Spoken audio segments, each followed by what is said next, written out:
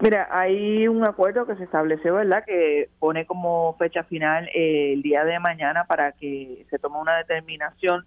Hay un acuerdo con el representante Tito Furquet, así que yo creo que ese acuerdo se debería honrar y eventualmente si surgen otros candidatos pues pasaremos a un proceso.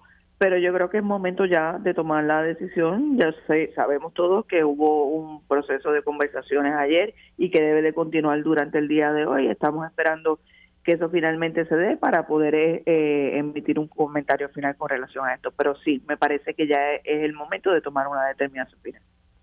¿Y le parece a usted, si estuviera en manos de usted, se tendría que ejercer el acuerdo que hace que el plazo venza mañana? Correcto.